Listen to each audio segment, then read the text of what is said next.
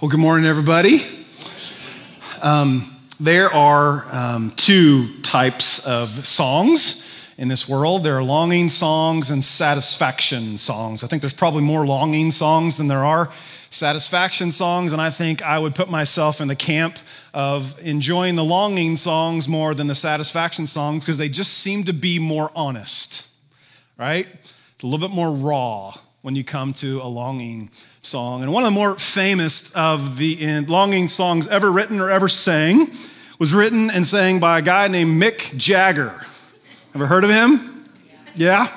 You know the song, I can't get no satisfaction. I can't get no satisfaction. I can't get no satisfaction. I try and I try and I try, but I can't get no satisfaction. His grammar is terrible in that song. But he's right. He's honest in what he's saying. He tries to find satisfaction in all kinds of things. And if you know the story of Mick Jagger, he tried all kinds of things, but he couldn't find any satisfaction. So we started this series in the book of Ecclesiastes last week, talking about some of these things, and we're going to go to part 2 today. If you missed part 1, I encourage you to go online, catch part 1, because a lot of what we talked about in part 1 is going to follow us throughout this entire series. But today, surprisingly, we're going to find that the author of Ecclesiastes and Mick Jagger are kind of alike. Yes, yeah, I'm not joking. There's a little bit of similarity between what Mick Jagger's saying and what the author of Ecclesiastes is going to say to us today. So if you have a Bible or a mobile device, I'd love for you to find Ecclesiastes chapter 1. We're going to start in verse 12 today. If you're new to the Bible, Ecclesiastes is in the Old Testament, so find, kind of in the middle of your Bible, there's Psalms, and then there's Proverbs, and then there's Ecclesiastes if you want to go there. But before we jump into that, I want to point something out that's happening here. It's a literary device that authors in the ancient world would use. Authors today still use this. But the author would assume the persona of someone famous and then write from the perspective of that famous person. And in the text we're going to look at today, the author is taking on the persona of King Solomon, which is why a lot of people think that Ecclesiastes was written by King Solomon, and scholars debate that in scholarly circles, but the literary device is still in effect here. So it would be kind of like you or me trying to convince somebody who has a lot of money, that doesn't necessarily satisfy them, by taking on the persona of Jeff Bezos. Okay? So you take on the persona of Jeff Bezos, you have more money than you can ever spend in your entire lifetime. And you write from his perspective about how even having as much money as you can spend in your lifetime still doesn't satisfy. That's what the author is going to do. He's going to put himself in Solomon's sandals, and he goes, let's talk about whether all the things that Solomon had at his disposal would satisfy the human heart. Okay? So he's going to talk about 4 different areas. We're going to look at all 4 of these different areas. The first one we find in Ecclesiastes chapter 1, verse 12. He talks about getting wisdom or knowledge. Talks about getting smarter. Here's what he says. He says, I, the teacher, was king over Israel in Jerusalem.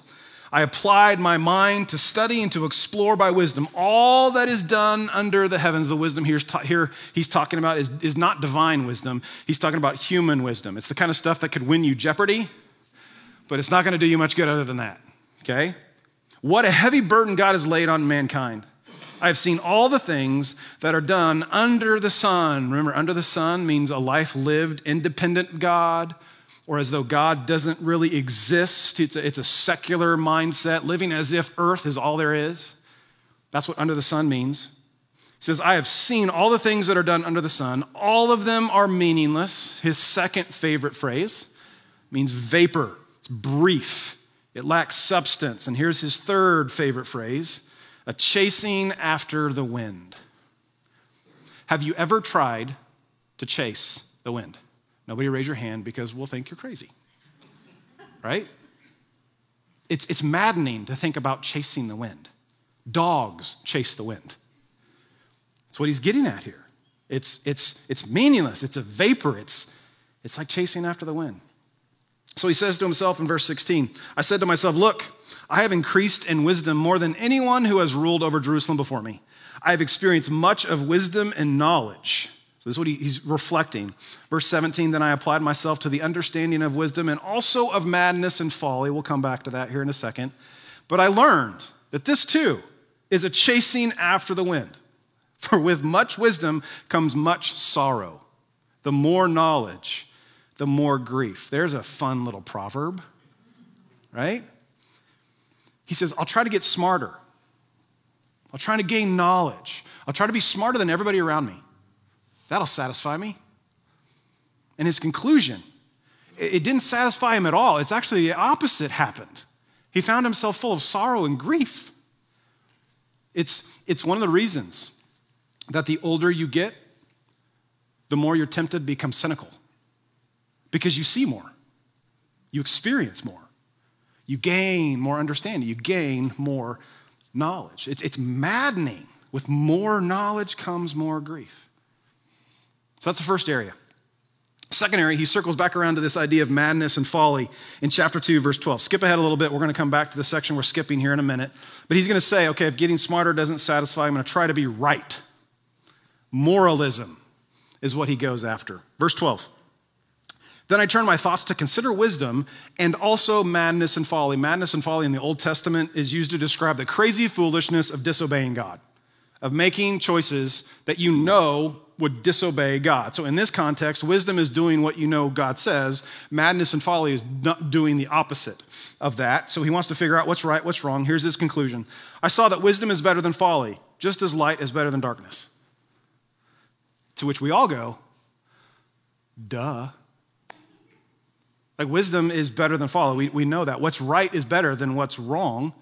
And then light here is a symbol of spiritual discernment. Darkness is a symbol of spiritual blindness.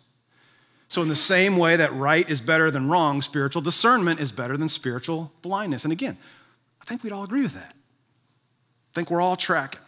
Here's where we might part ways.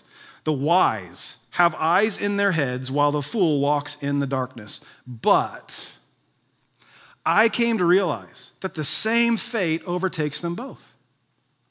And so I said to myself, the fate of the fool will overtake me also, even though I'm trying to be